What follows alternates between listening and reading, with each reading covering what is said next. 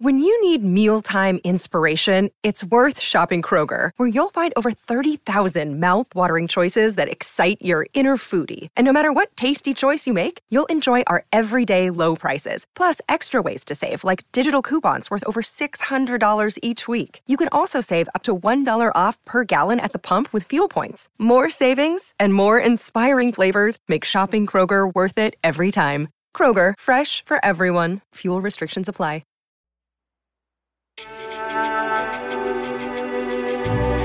This is Unlearned, a Self-Rising production. I'm Jamie. And I'm CA. And we are your hosts. This is a podcast all about deconstructing who we are and exploring who we are becoming. Yeah, remember that time?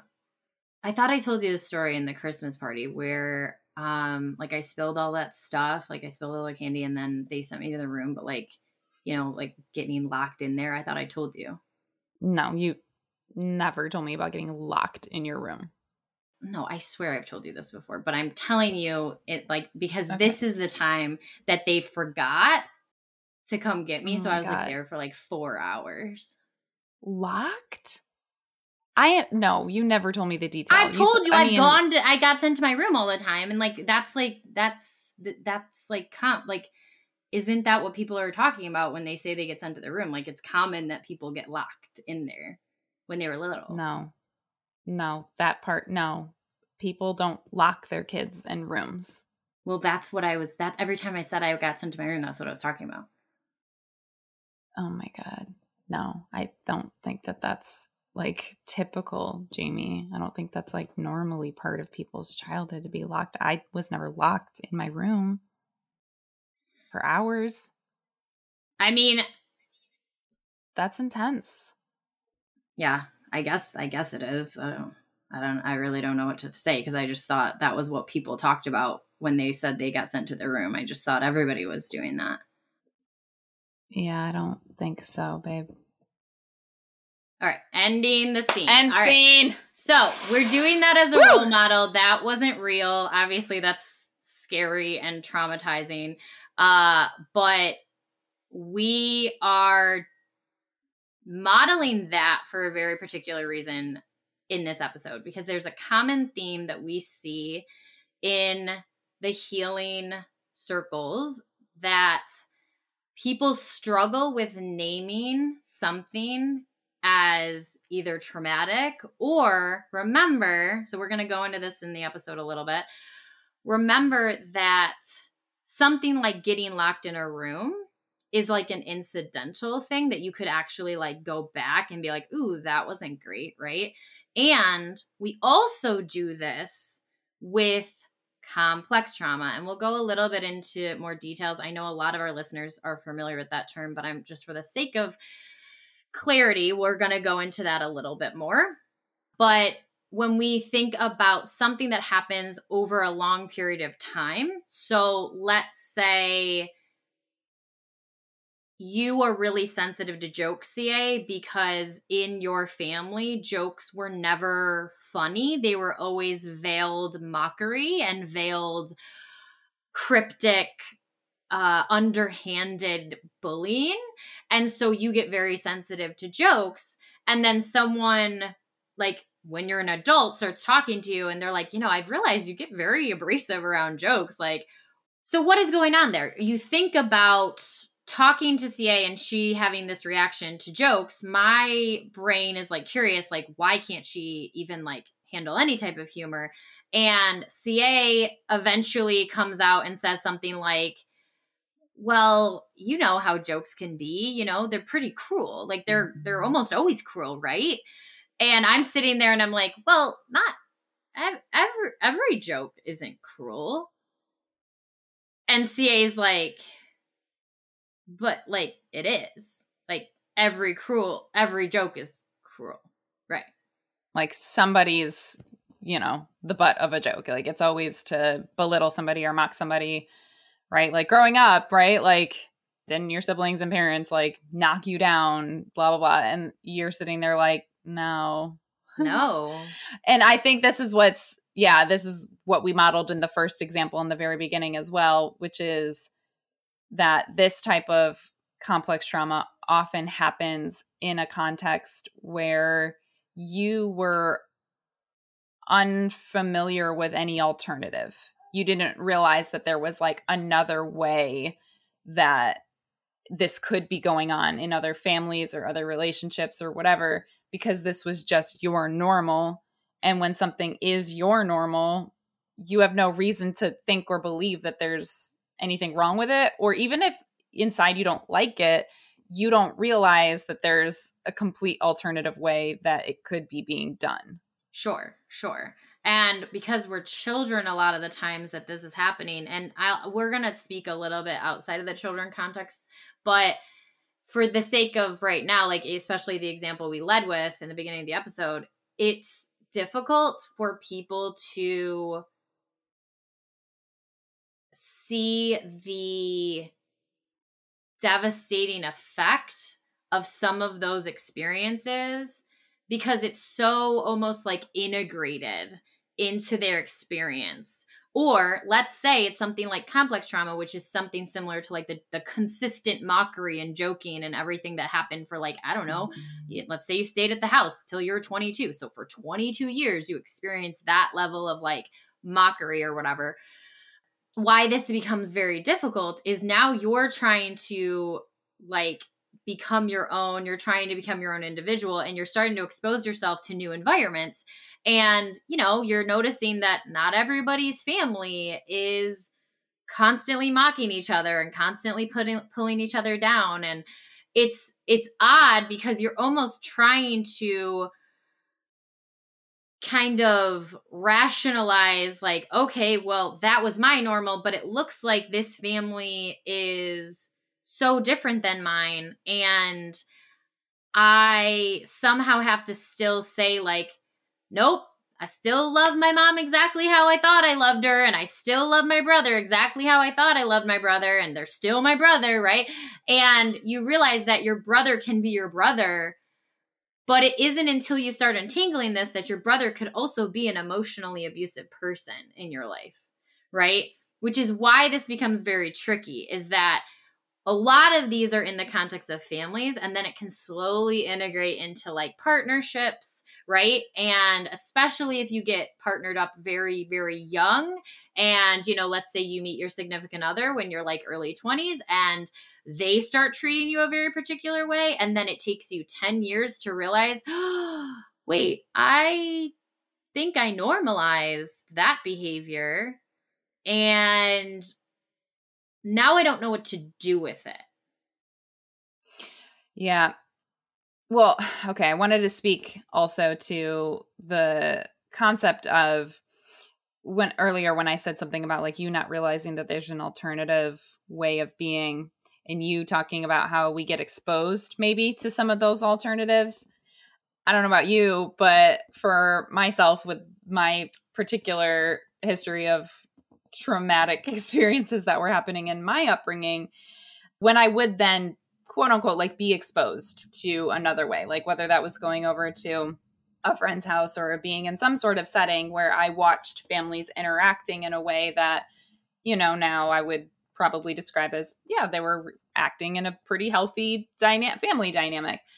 The way that I rationalized that was, well, this is the show. This is the public persona version of family interaction, because that's how it was in my family. And I think for a lot of people, that's why I'm speaking to this, is that a lot of these sort of insidious, complex, traumatic things that were happening to us were very specifically relegated to those private times. Like those types of experiences wouldn't happen in a larger group setting if friends were over or at holiday parties or whatever. It was like there was a different, like, that's why I call it the show. It was like there was a performative version of your family, and then there was a private version of your family. And so when I would experience people's homes, I'd be like, well, this is how you act when guests are over, right? Like, of course, everybody's nice to each other and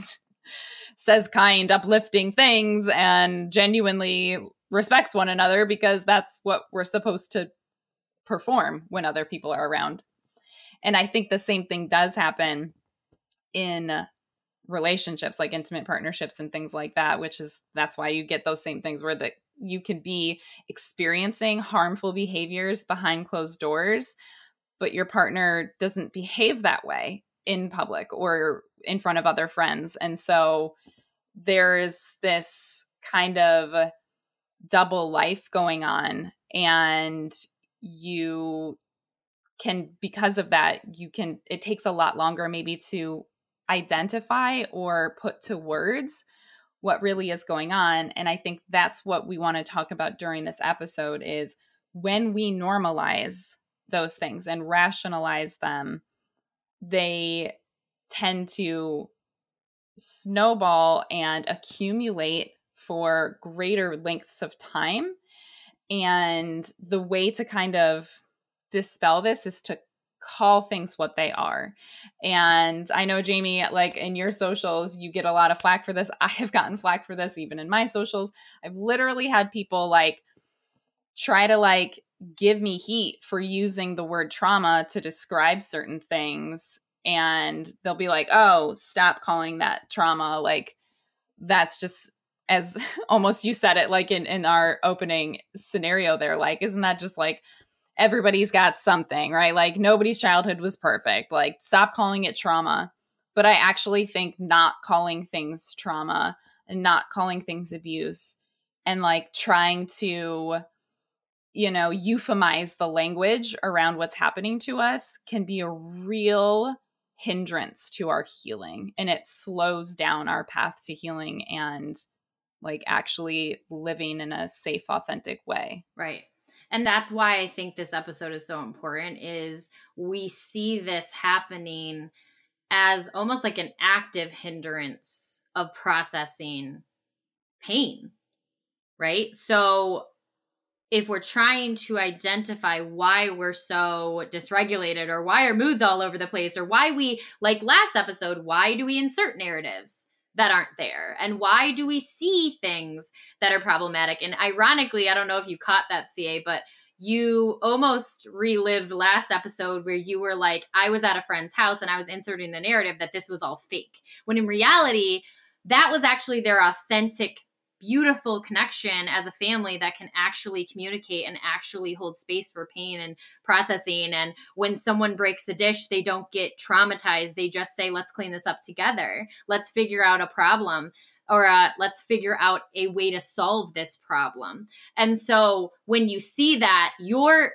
trauma brain might be like, oh, well, they're only doing that together because I'm here. And if my best friend dropped that plate and I wasn't here, she would have probably gotten locked in her room like I do, right? And so that's because the trauma brain is trying to make sense of why you are enduring so much pain. It's saying, if I see someone live a variation of the pain that I go through and they are not traumatized, there has to be a reason why they're not being traumatized, but I am, right? And so you insert the narrative. Well, they probably are getting you're not going to use that word as a child, but you're saying they probably are going to get locked in their room. It's just they don't do that when I'm over here, right? And so that's the beginning stages, everybody, if you listened to last week's episode, of inserting narratives that may not be there. Because the brain is doing that to protect you, to make sure, like, I don't know how else to process this other than I'm assuming everyone deals with this and I'm just not seeing the full picture, right? So that's where I thought it was a cool link. I don't know if you saw it, but there was like a cool link between last week's episode and this week's episode. All right, so moving towards some operative definitions, we want to kind of establish a couple of the things we're talking about because we want to kind of jump right into this. So me and CA have used a couple of examples already. And while we're using those examples, we're going to try to describe a little bit of why we can differentiate something that's considered trauma or complex trauma. And I will go on record and say this, and I just said this to my own therapist, that I refuse to use big T and little t trauma anymore because I believe in the power of language. And the power of language means when I say big T and little t, I'm automatically assuming that that little t, and yes, I understand that that can be a perspective shift, but typically when we think of something smaller, it's not as impactful as something that's considered larger, right? So big T is always going to be considered the big problem, right? And little t is just like, yeah, I mean, that's problematic, but you know, it is what it is. So I made it a resolution that I am no longer going to use big T and little t trauma. I will use like trauma, or if someone wants it to be anchored on a specific incident, we can call it incidental trauma, or we can look at the trauma. I mean, I guess I could say and we can look at the trauma described previously by many people as little t and reclaim that as what it is, which is complex trauma. So this is where I think we're going to go in. I'm going to go into a little of the definition of complex. CA can describe a little of the incidentals and some of the hangups there. But when we talk about complex trauma, this is what I'm talking about. All right. A lot of people think C in CPTSD is childhood. It is not. It is complex.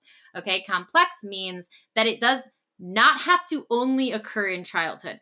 Does it typically happen in childhood? Yes. But complex trauma can happen at any period of your life.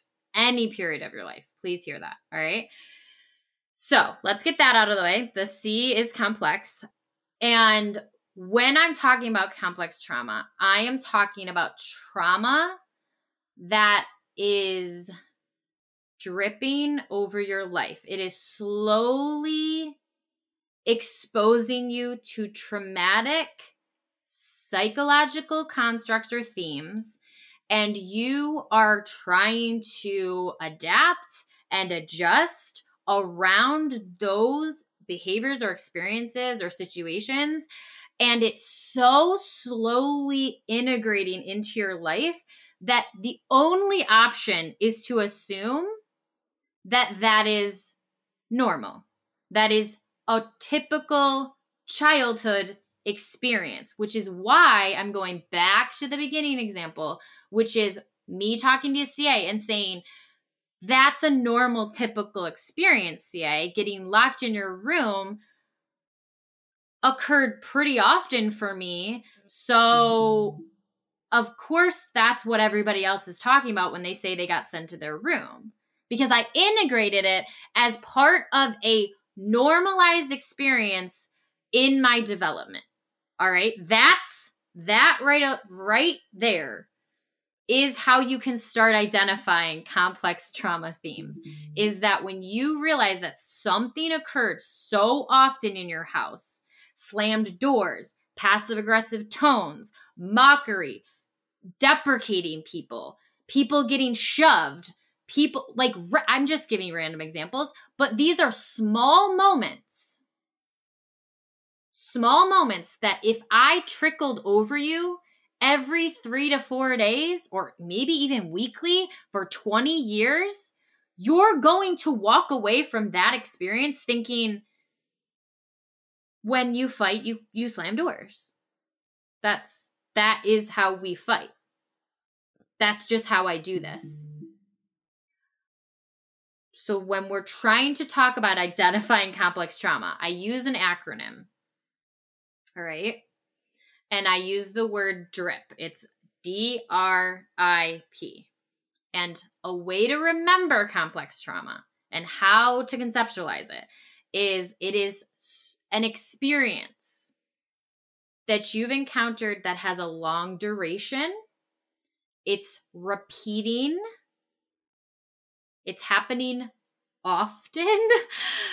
It's insidious, which means you're not necessarily noticing its presence all the time because it's integrating into your everyday life, and it's persistent. It doesn't actually end. It's persisting in your experience, which is why many people do link this to childhood experiences, because what happens when you're a child?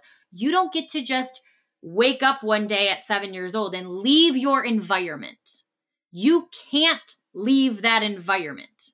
So when someone says that just integrated into my experience, like I literally didn't have a choice to see my life any other way. I just saw everyone as naturally passive aggressive. Everyone was sarcastic. That's just how everybody was. So I felt as though there was no choice to just join in that passive aggressive manipulation or that passive, whatever it is, right? So that's the acronym I give you guys because it helps you conceptualize what is going on in complex trauma that's not necessarily going on in what we would dub big T, which I'm not using anymore. I'm just going to stop saying it.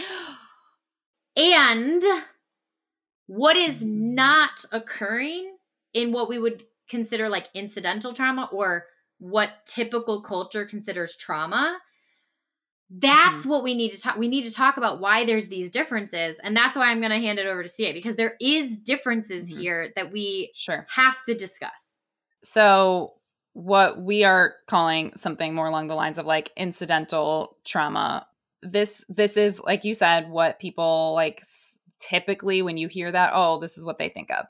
These are those kind of like big events that are more one-off, if we would say. I mean, even if it took place over the course of like 3 to 7 days, if it was like a hospital traumatic thing that happened, it's still like an event that's like solidified in time that like, oh, that was what happened, right? I got into the car accident and literally like broke 7 bones and had a hospital stay of 2 weeks and it's at and physical therapy for months. That is an event that occurred, like this one and done-ish like experience where you can really point to it and it's very like linear in its like chronology of like when it occurred in your life and you can sort of describe it in a very linear fashion like that.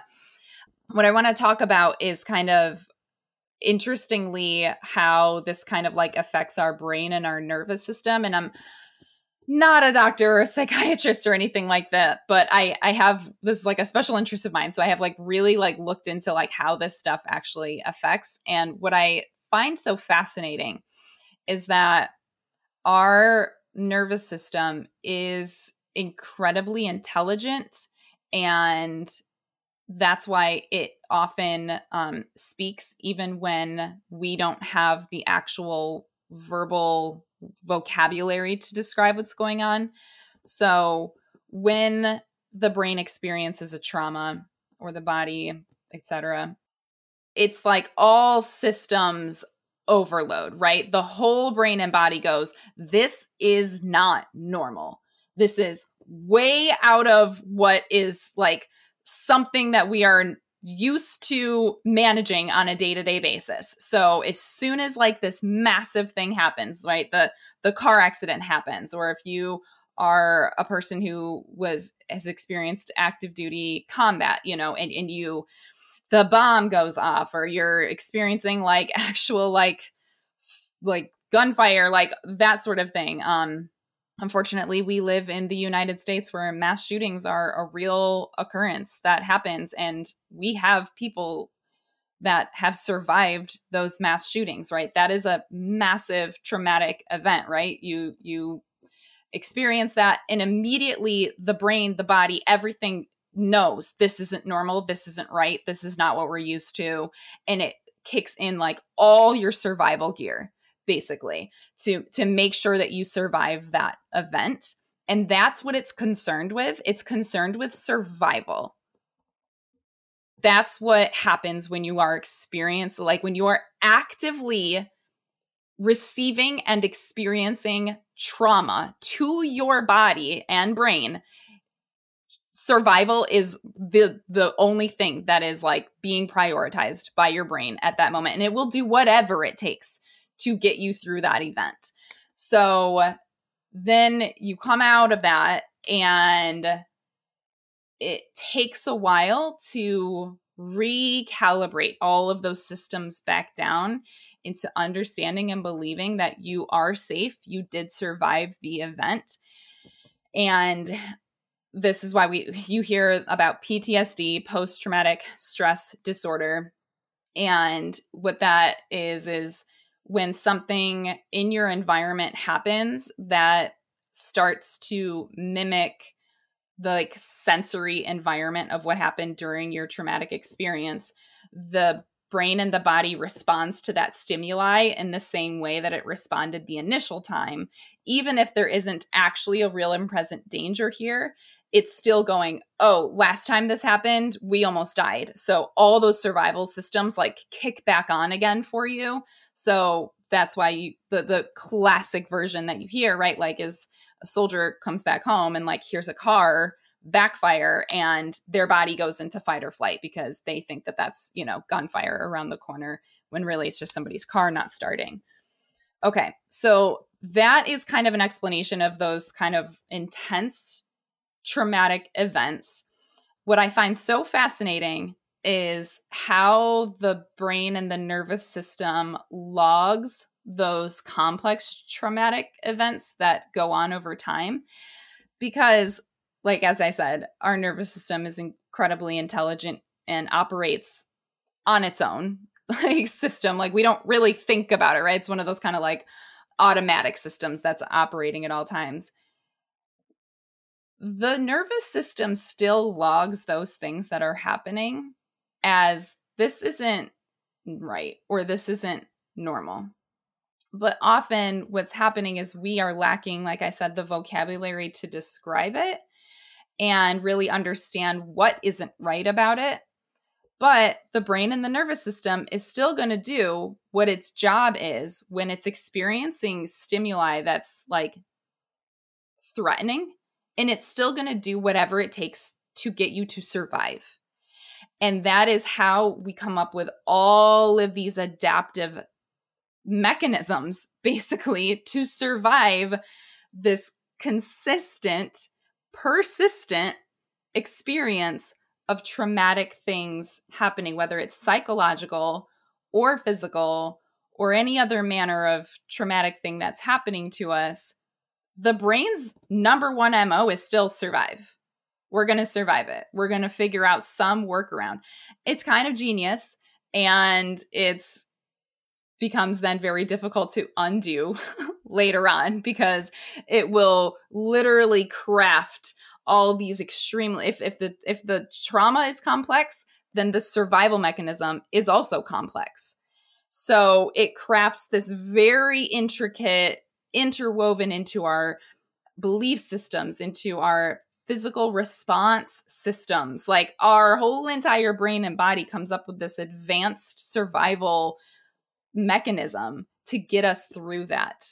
And that's where a lot of that normalization stuff comes through. So moving into kind of the part where you want to start healing from that, when you're healing from these big one-off event traumas, it's, I don't want to say easier, that's not the right word, but it's more straightforward because it's a little bit more like clear and concise that this was the thing that happened.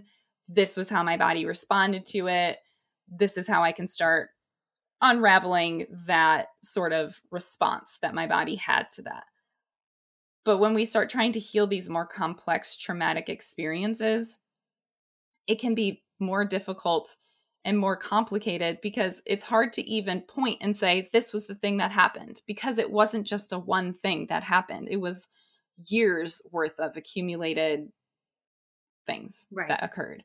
Right. I think what's really cool about that point that you just made, which is the differential right there, is when you think about what we would culturally consider and label as trauma, like when CA uses the classic, like combat vet, or I think about, you know, someone getting assaulted or mugged on the street, or, you know, someone getting burglarized or a car accident. What's interesting, and mind you, I gotta say some caveats are to be had here, but if I could speak almost like in a cultural view of those events, typically they are more likely to be validated.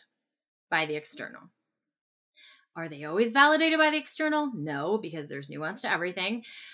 And they're typically, if any trauma is going to be validated, though the old school view of trauma will typically be validated way before complex trauma. All right. So, yes, do people still want to say that, you know, you can't have marital rape and stuff and invalidate people's assaults and stuff? Yes, of course they do. Yes. And that happens. And unfortunately, it's still common that people will invalidate real moments that are clearly violating the psyche and violating this physical self. And weirdly, though, if we can think about it like this, if something can be so clearly disruptive and dysregulating to the system, if we can have a culture that to some degree might validate it, but then we have some part that still do not validate what is so obviously disruptive,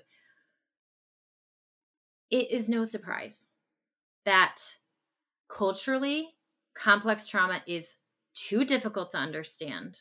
And it makes a lot of sense that your individual relationship with complex trauma may be one that is evasive or in some kind of denial state of being. Mainly because if people can't even see someone getting mugged on the street as traumatic, why would I be able to justify my mother's manipulation for 20 years? How could that actually have been a dysregulator in my system when this isn't even validated, right? And so that's why I like to not use the language like big T and little t, because right off the bat, it looks like they need to be compared. Right off the bat, it looks like we need to say, well, at least I didn't get assaulted, or at least my dad didn't beat me to a pulp when I was 7. You know what, CA? And that's what you hear. Actually, if I model it, because I know you guys love the modeling, if I looked at you and you said that to me about locking in the room, and I look at you and I go, you know what, CA? I don't think my parents are bad parents. I don't know what you're insinuating, but they're not bad parents. They didn't beat me. Right? So what am I saying? I can't integrate that was impacting me because it happened so often in my childhood. And I'm comparing it to an incidental big moment that I know that some children experience. And you know, if you're a listener of this podcast, there is no trauma hierarchy. There is no trauma hierarchy. You can drown in 200 feet of water and you can drown in 2 feet of water. All right? You are still impacted regardless if you're constantly experiencing complex trauma or regardless if you've had 1 or 2 incidents of like what we consider incidental or trauma, cultural trauma, like the perspective, and you can still be equally affected. So let me just validate that. I got to validate that for you. For sure. Isn't it funny how we are so quick to like compare our traumatic experiences to something worse, but we would never think to compare it to something better, right? Like it's so easy to say, oh, well, yeah, I mean, my parents like screamed at me and berated me and called me names my entire childhood, but they never physically hurt me. So I guess I'm like, I should be fine. Like, who am I to complain when people have it so much worse, right? That's normal. It's very, I don't mean normal, but it's very typical for people to like downplay what happened to them by comparing it to something worse. But you never hear somebody be like, you know, my parents verbally berated me and name called me my entire childhood, and other people had childhoods where their parents, you know, corrected them in patience and love and never degraded them or their character as a human being. I didn't have that. I had the like, people don't do that in the reverse. They don't like compare up. They only ever compare down. And I just think that that's so interesting. And it speaks sadly to the reality that we seem to be living in culturally, where we don't hold abusers accountable for whatever reason. I think there's multiple reasons probably. Part of it is when you were in childhood, there was no way for you to hold them accountable. So you just had to learn to live with it. But then even as you get older, you're like, well, it's said and done, and there's no way to hold them accountable anymore because it's all over. So then you feel like it's kind of a moot point, right? Like, well, why drudge it up? And that's usually what your parents might say to you if you do try to, you know, approach, hey, when we were growing up, this happened. And, you know, I really need you to know that that wasn't right. And that really hurt me and caused me a lot of pain. A lot of times you'll get hit with the, yeah, well, who cares? It's water under the bridge. Okay. And so like that's part of it. But then another part of it is how we're all just sort of having this unspoken normalization of a childhood rife with pain, whether that's physical, psychological, or otherwise. And so it's like we're just collectively accepting our fate. Like, this is just what it is. We all just, that's childhood for you. And what would happen if we collectively as a society decided that this didn't have to be our collective norm, right? That there was a better way as a community of human beings to raise children, if we're just using that as an example, right? The childhood example. And what became the more normalized standard was like healthy family interaction. I feel like in that scenario, then like these, you know, more insidious versions of childhood abuse, neglect, trauma would stand out more. And there, it would be like easier to talk about, right? And to say like, oh, that happened and it really wasn't right. And I could tell it wasn't right because that's not how you're supposed to treat children. But it's like, I think maybe it's a generational shift type of a thing. And I know I'm kind of in the weeds right now, and I'm almost just, you know, daydreaming a little bit about a future what would it be like? children are treated with respect because they're also human beings. But I think what the point I was like generally trying to make though is how we always do that comparing down thing rather than comparing up thing. And it speaks to a lack of education and understanding about what is normal and healthy. And this often is really what shows up when you start talking about relationship dynamics. There isn't enough really explicit conversation happening about what is healthy and normal in like a romantic or intimate partnership. And it can be weird to talk about and bring up and try to figure out if what you're experiencing is normal or not. Because again, if it's what you're experiencing, you're just going to assume that it's normal. Oh yeah, you want to start a fight on the internet? Try to say that there is a actual way to treat people. I get flack all the time. You know, I have the series about like trying to emulate what toxic traits look like. Yeah. People are like, this isn't a problem. Everybody in my family talks like this. And I'm sitting there, I'm like, oh, y'all telling on yourselves. Y'all telling on yourselves all here. What are you doing? That's what I mean about the like collective normalization. It's wild. Sure. And that's actually a comment that came through recently. I think it was this past week. It was, there is no normal. There is no normal way to interact with people. And I'm like, wow. So we can't have standards of how we're going to be treated, basically.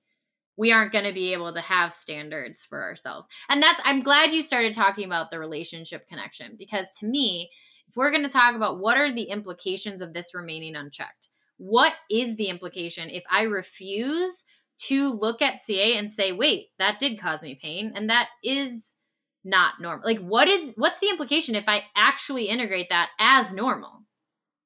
All right, let's play it out. Now I have a child, and now they pissed me the fuck off. My immediate connection to that feeling, and the only thing that was modeled, lock them in their room. It happened to me. I survived. So the implication of not actually holding space, and this is why I'm going to actually say this, why I think people need to hear this, okay, is that if we think it's hard for people to hold space for trauma that we consider like incident moments and like peak moments, it is exponentially difficult for someone to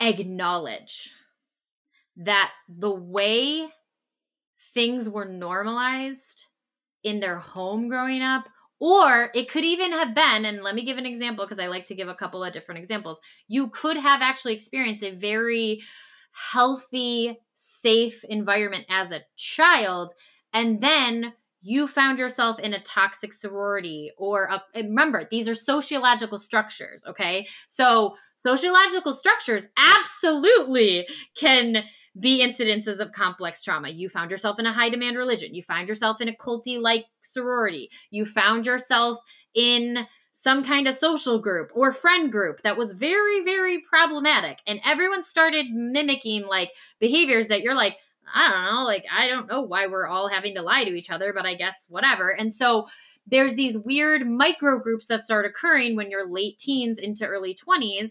And it happens in workplaces, it happens in colleges, it happens in friend groups, and it happens in relationships, intimate relationships. So when we think about, oh, well, I made it through childhood, I didn't really have any of this, so I can't have complex trauma, I would give you a big like yellow flag to be cautious and say, this can happen in relational constructs, okay? So for example, you might have been modeled what would be considered a healthy dynamic, but you were never in a sexual relationship when you were like, no one was dating when they were children, right? So now you're a late teen, early 20, and you are now exposed to a new relational dynamic, which is sexual or highly intimate, regardless if you're having sex, it's a different dynamic of relating to each other. So now guess what that partner could do? They could do the exact same thing that some of the people that had the hard childhood have, and they could say, this is just how relationships are, Jamie. This is just how it is. This is how we treat each other. I get to call you the C word when we're swearing, and you just have to normalize that. And I look at myself and I go, but I've never been called the C word when someone was fighting with me. But I guess I guess this is just how some couples fight, right?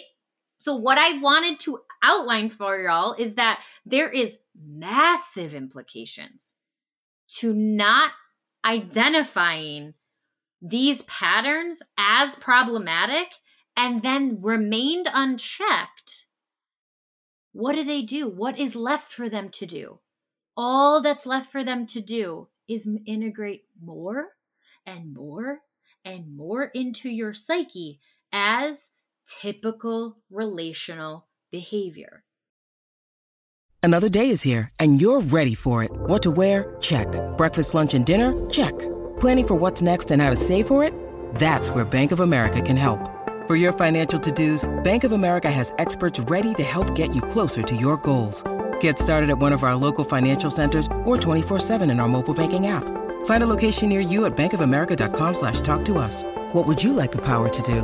Mobile banking requires downloading the app and is only available for select devices. Message and data rates may apply. Bank of America NA, member FDIC. So how do we start to put language to our experiences? What does that process look like? If you're listening to this episode right now and you're even sitting there thinking, wow, like there might be things in my past that probably should be labeled as trauma or abuse that I have previously not really given that language to.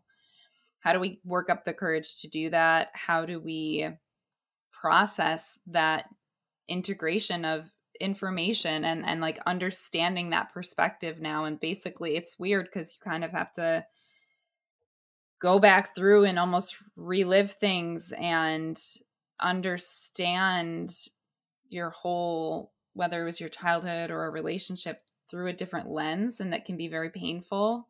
But it's also kind of, as we said at the beginning, a necessary step in healing from it. Right. I mean, one of the things I'd say right off the bat, this is a caution that some people do when they start this work, is they try to find things that aren't there. And it actually is something that happens in like new age cultures. And they go, okay, let's do retroactive past life regression. You have like, we don't have memories there, right? I get really nervous when people try to do that because we do not have to go on a witch hunt for our trauma. We don't have to, because guess what? Your trauma is literally showing up in the here and now every freaking day. We don't have to go and find the exact moment that that exact thing happened. Sure, for some people, it is helpful when you start, you know, let's say you're talking to your siblings and you're like, was that actually in my head? And they're like, oh no, that happened, right? Like sometimes that kind of thing is helpful. But what we're not going to do is we're not going to like manifest something that isn't right at like actually present in our like, you know, history. Okay. What I will say though is, what do I mean by like your trauma is already in the moment, in the here and now? Okay. What do I mean by that? I mean what CA outlined when she talked about how our body does not have a choice to create infrastructures of protection. And so for some of the incidental, it might be more like linked to an event. And then for complex, it will still do the same thing, but it won't be as like overtly, you know, it's not going to be like an immediate connection. So that's why that gets more tricky with complex trauma. All right. And that being said, it can be more tricky and it's still there. It is still in our body somewhere. So what do I typically tell my clients? And CA's done this work too. And when she talks to people and helps people through this, I want you guys to hear why this is so important and the techniques that can start happening. Okay. I pay attention to any time. I'm going to speak in the I because this is stuff I do. All right. I don't go fishing, searching. I don't have to do all of that. Do I have a lot of complex trauma? Yes. All right. How do I start untangling? I pay attention to when any part of my psyche lingers on an experience. All right. So me and CA just had a conversation. I hear her do an off-kilter joke or something. And I laugh it off. I don't say anything, right? And I walk away. And in any other case that a conversation didn't have a joke like that, I'm not thinking about that conversation. That conversation is not staying with me in any way. And there's no rhyme or like I am not staying psychologically present to that conversation in any way. Why? Because the brain sees no point in staying there, right? So what am I paying attention to? I'm on the drive home from her house, and let's say I have like an hour drive home, okay? And I realize that the entire hour, I feel pain. I feel upset. I might not even immediately link it to CA, but I feel like I walked away from that experience with her with a bad taste in my mouth. I felt like, and this is where it's hard to read because people will be like, how's your day? And if you say, you know what, it didn't go that well, right? And people are like, why? And if you do not actually explore why, you're not going to get any of this information. So if, let's say my partner is like, how'd it go with CA today? And I go, not great. I don't know. And why? You usually have a great time with her. I don't know. I'm not going to think about it, honestly. It's fine.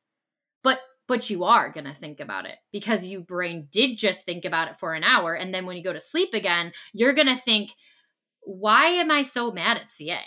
Right? Okay, so now my brain not only didn't release it quickly, but it also is lingering around something without further processing or exploring the pain, okay? So, and I'm giving the example of the joke for a reason because it's linking to other things we talked about in this episode. So, what would it look like for me to start getting at some thematic pain that's linked to complex trauma? All right, so this is what it's going to look like. Instead of just saying, I don't know, I don't care, just don't even ask, okay?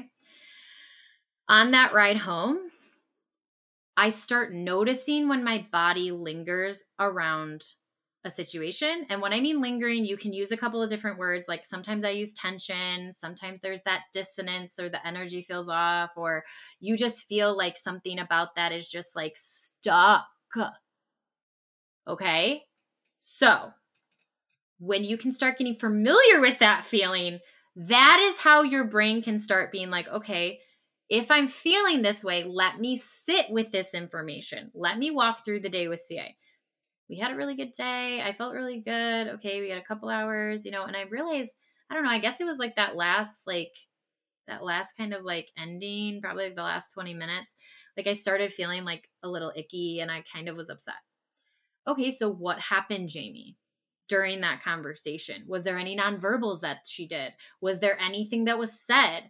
Was there any discussion points that we were talking about that we disagreed with? What are some things that happened in this conversation that left you with this feeling? And all of a sudden I start realizing, oh, well, right at the end, she did that like thing that she occasionally does.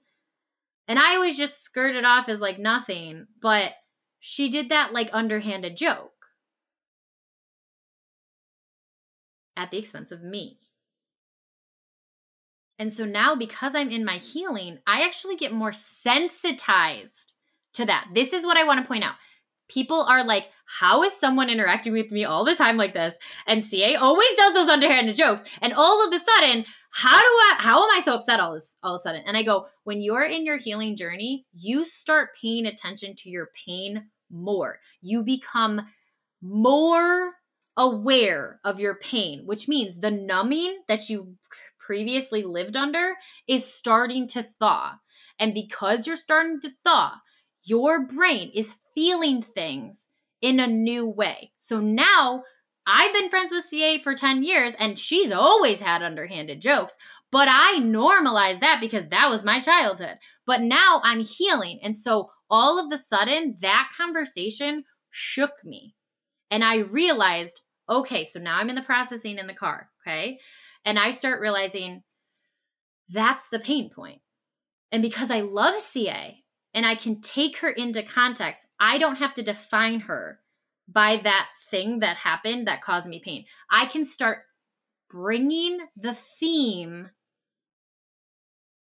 of that pain and start sitting with the theme of that pain, which is deprecation through humor, and how painful that is for me because it mimics a traumatic process that occurred in my childhood for years. So, because CA loves me, what could I do? And this is a little bit more advanced, so we don't have to do this right away, but I'm going to just give you this for the sake of the podcast because, I want you to see it played out, okay? So if I can sit there and go, I'm not going to take CA out of context. I know that she doesn't purposefully try to like screw me over, okay?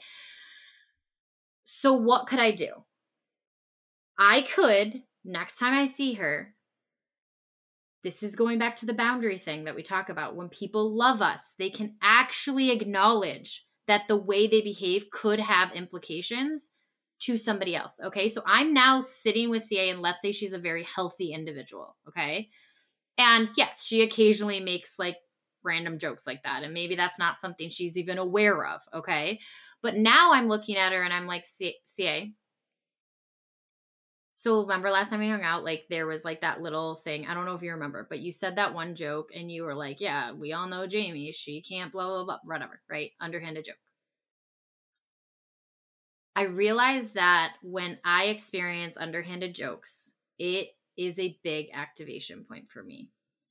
I am not inserting your intention. I do not think you purposefully did any of this to hurt me, but I'm telling you that when underhanded jokes occur, especially when it's at the expense of me, I struggle with self-advocacy. I struggle with processing that pain in that moment. And sometimes I struggle with keeping it into context. So what I'm saying is, I'm not asking you to magically turn into a new person, but if there's any way that you can be more mindful of the way you kind of converse in that way around humor with me, that would be very helpful to my healing process. That would be really, really helpful for me to start being able to navigate through that. And so let me put this out there, okay? There's two things that can occur. I can ask for advocacy of my environment, which is what I just did with CA. And I also need to be mindful that I'm not always going to have that level of respect. And I'm also not going to always have that level of like redirection of the environment, right? So there's two things that have to occur. I could take into account the environment and whether or not that's adaptable. And then I also need to start processing that people are going to continue to exist that do make those jokes. So what I need to start processing is, how do I feel able to navigate the pain when I hear it? Mm-hmm. Yeah. So because what I was thinking was, I do think it's really good and healthy for us to learn some of those self-advocacy skills, and to be able to have those tougher conversations with our inner circle people, because again, like, you deserve to feel safe while you are healing, and we don't live on islands. And so a lot of your healing is going to take place with other people around you. And so the people that you like actively choose to interact with regularly, your inner circle, hopefully are people that also want to contribute to a safe environment for you to continue healing and growing in. But then there's all these other environments where, as Jamie said, we don't have that luxury.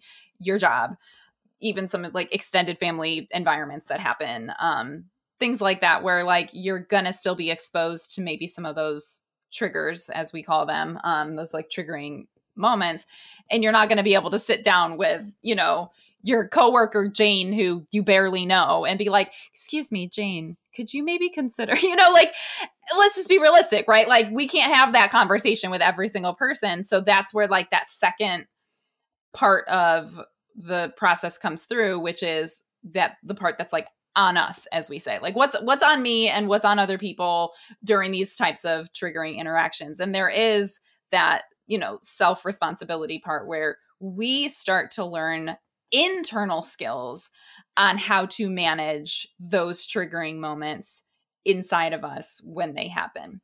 And that's, you know, a whole process. And that also takes time.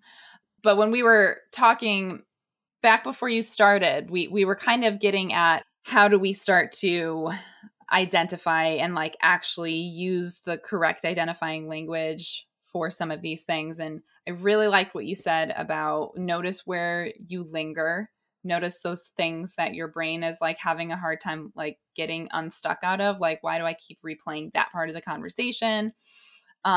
Sometimes I just want to give like a bunch of other ways that this shows up for people, just because it's just not the same for everybody. And it's not the same for every situation or every type of trigger. Sometimes we have what's called emotional flashbacks, where there might not even be a whole lot of like verbal processing, whether internal or external, that's happening. But for whatever reason, our emotions come forefront during some sort of an experience in a way that, this is how I always like I'm always trying to like observe myself while also living myself, right? Like, as I observe how my emotion is coming out, I think to myself, something about this emotion feels slightly mismatched to like what's actually happening. And if you're able to kind of make that almost like zoom out observation where you go, whoa, like this emotion is either really intense, like ramped up to like volume 12 on your amp, or it's like I said, mismatched, where like everybody's like cheering and confetti's flying, and all of a sudden you get filled with like extreme like fear and dread, or like some emotion that like feels out of place. Sometimes that is how our, you know, complex trauma triggers show up, is just like through an emotion itself. Sometimes it shows up as straight up dissociation, which is a survival technique that the brain has come up with since childhood, that when something was happening that was too painful to process, your mind, your like conscious mind sort of floats away and checks out. And you might even like glaze over in the eyes and you feel like removed. Everything feels sort of foggy. If that happens, that sometimes is a complex trauma response to some stimuli in your environment, is mimicking something from your past experience, and your brain doesn't even actually want to touch it yet, and so it just does the dissociation thing and you feel completely out of it.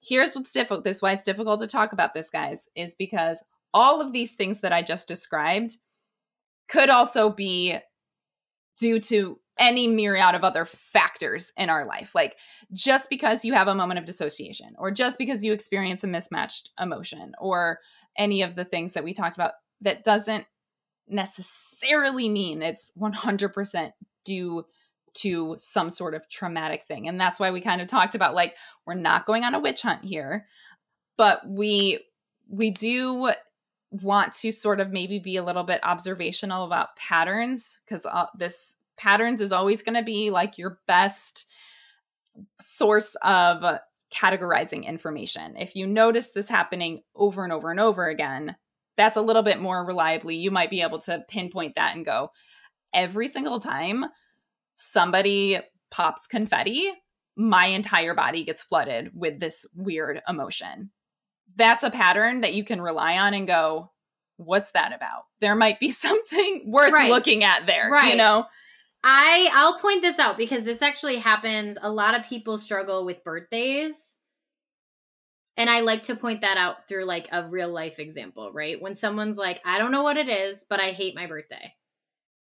And I'm like, is that something you experience every single year? And they're like, yes. Right. And so my brain isn't like, we don't have to find trauma, but like I would literally say, okay, so pull out some themes. Like, what was it like in your house? What was it like in your house when you were having celebrations? It might not even been your birthday. What was it like for other people's birthdays? What happened in your family around celebrations, right? And so, like we just said, you don't have to find something that's not there. But when I talk to someone about like themes or very predictable feelings that are occurring around very particular events, that is worth exploring. It's worth sitting with and saying, wait, there is a relationship I have. And then I have a choice. I can say, shrugs, that's just how I feel about birthdays. That's who I am, right? And I hear people tell me that all the time. They're like, I don't know what it is, but I've come to understand this is me on a birthday. And I go, oh God, like that's an unexplored situation. Honestly, I don't want to be like prescribing it for them, but like in the back of my mind, I'm like, man, something's there. Right? But like, if I sit there and my option is, this is who I am, that's where healing will end. All right. So if I'm attempting to heal and then I come to the conclusion, shrugs, this is who I am. I'm miserable every birthday and will continue to be miserable every birthday for the rest of my flipping life. There's the barrier we talked about in the beginning of the episode. The barrier is there in that moment where you are saying, I will no longer be able to ever get past this experience. And I have acclimated it so fully into me that there is no interchange happening inside of me. It is just accepted. And why is it harder to say, maybe I'm going to look at the pain around birthdays? Because you have to feel The pain. And that's why episode number 1 has to do with consent. And we're gonna do a wraparound, people. We are going to always make sure that is you start with that episode. That is essential here, is that, like, that is very true. That when you maybe come right up against the edge of the drama and you like slowly start to look over the edge of the cliff and go, whoa, that's scary. I don't want to do that. That's usually because, again, everything is kicking in to keep you alive and to keep the survival mode going. And that looks like pain, and that's unexplored, and that's scary. And we don't know how to do that. So we're just going to not do it. And then we're just going to live according to our adaptations, the way that we had to adapt to survive that situation. I'm just going to keep doing that because it's what's familiar. And even if it's uncomfortable, at least it's familiar discomfort. And this is why we always say that like, it's going to hurt either way. You can keep living in this version of pain, or you can experience the head-on pain that it takes to overcome all of that and then get to a place of healing where it no longer stings so acutely and hurts so badly to experience it. But you do kind of have to come through a little bit of a fire to get over the other side of the bridge. And that is not something to take lightly. So, I mean, truly, like, if you're in a place where and go back and listen to episode number 1, I'm not going to re-say the whole entire thing right now. But if you're not in a place to look at a particular type of pain, you don't have to. You don't. But I think this episode is really about, hey, what if you are in a place where you want to? And also helping bring clarity around the language itself, that when you do brush right up against that cliff and you look over, you're allowed to look down and say, that is trauma. That is pain. That was abuse. That wasn't okay. We're allowed to start claiming the truth and the reality around our experiences, because truly that is step 1 to actually starting the healing process around that particular pain point. Right. You are allowed to call it by its name. That's it. With that, we are on to the next episode. Thank you for listening. Thank you for listening.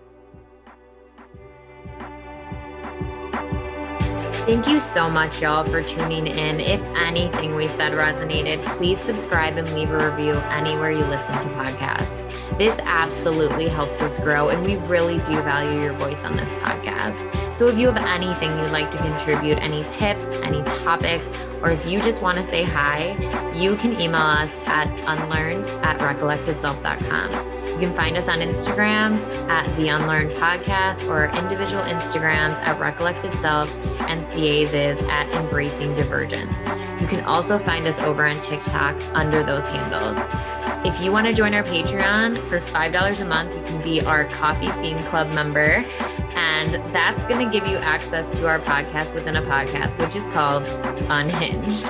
This is basically where we let loose, completely unedited. We are literally just shooting the breeze, having fun. You can see our full personalities, and it is a blast, honestly. It's pretty fun. So if you want to join us, you can find that at patreon.com/unlearned. And that's it. The last thing I want to tell you is I want you to be brave enough to fight for the person you want to become. And this is how we do the work.